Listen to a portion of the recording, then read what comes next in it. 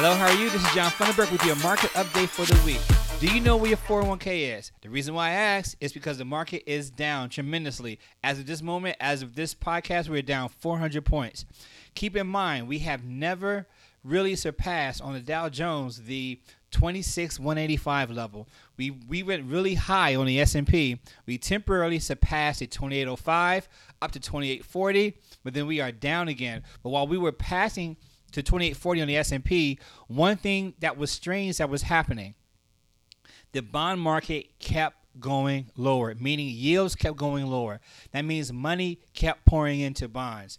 When money keeps pouring into bonds, that's beginning to say something. And something is really happening, that when the bond market begins to have a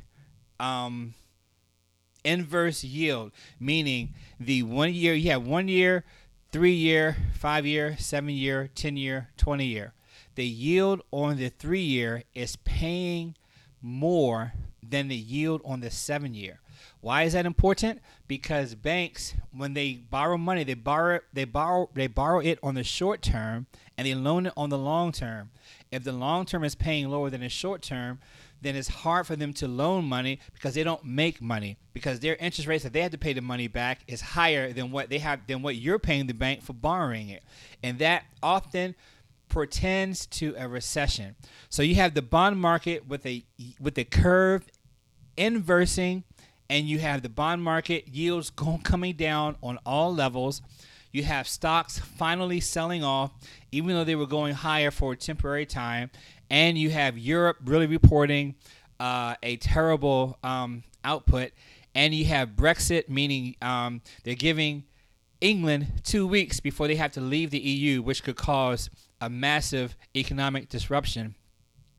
On top of that, there is no China trade deal. I've been saying on this podcast for 2 weeks, is there going to be a China trade deal? I don't think so, because why would China give President Trump a win right before the election or before election season to help nominate him again, and then he applies something else in addition to the tariffs that he already applied? It doesn't make sense. So we don't have a trade deal, meaning that the tariffs that we're paying for products that's coming in from China are still there, and that is in effect a tax, and it lowers companies' earnings, and those earnings are being reflected.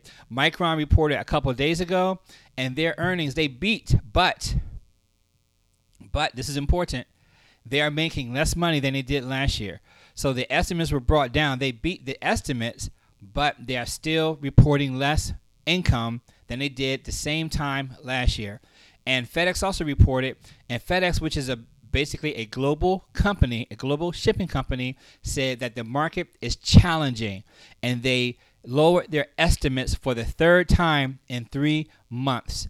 That is a canary in the coal mine. So you have business slowing down worldwide. You have bonds that yields are decreasing, meaning that more money are pouring into them. And you have money coming out of the more risk-based assets like stocks. And that's happening today in a much lower market. So to protect your 401k, to protect your portfolio, you should look into bonds, look into short-term yield duration, look into stocks that pay a dividend like AT&T, Exxon, Macy's, Philip Morris, those kind of stocks to be defensive. Pfizer is pretty good too.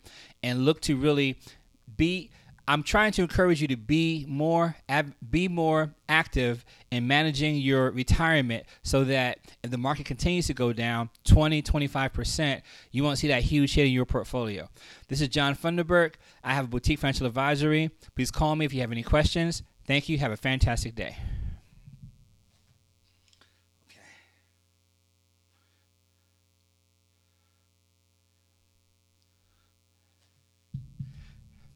Hello, how are you? My name is John Funderburk. I have a boutique financial advisory, and what you can expect from me is I only do one thing: portfolio management. I manage either your retirement portfolio or your individual account portfolio.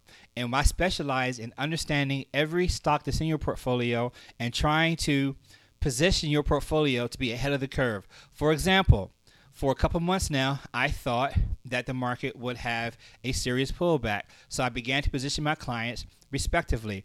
I don't want to get caught off guard where something happens. I try to read the economic reports. I try to read the charts of stocks, and I try to take an active participation in your portfolio.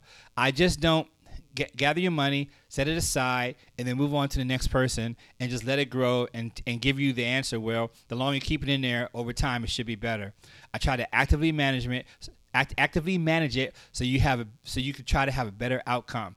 So what you can expect from me is a very active participation role in your portfolio management. Thank you very much. I look forward to talking with you soon.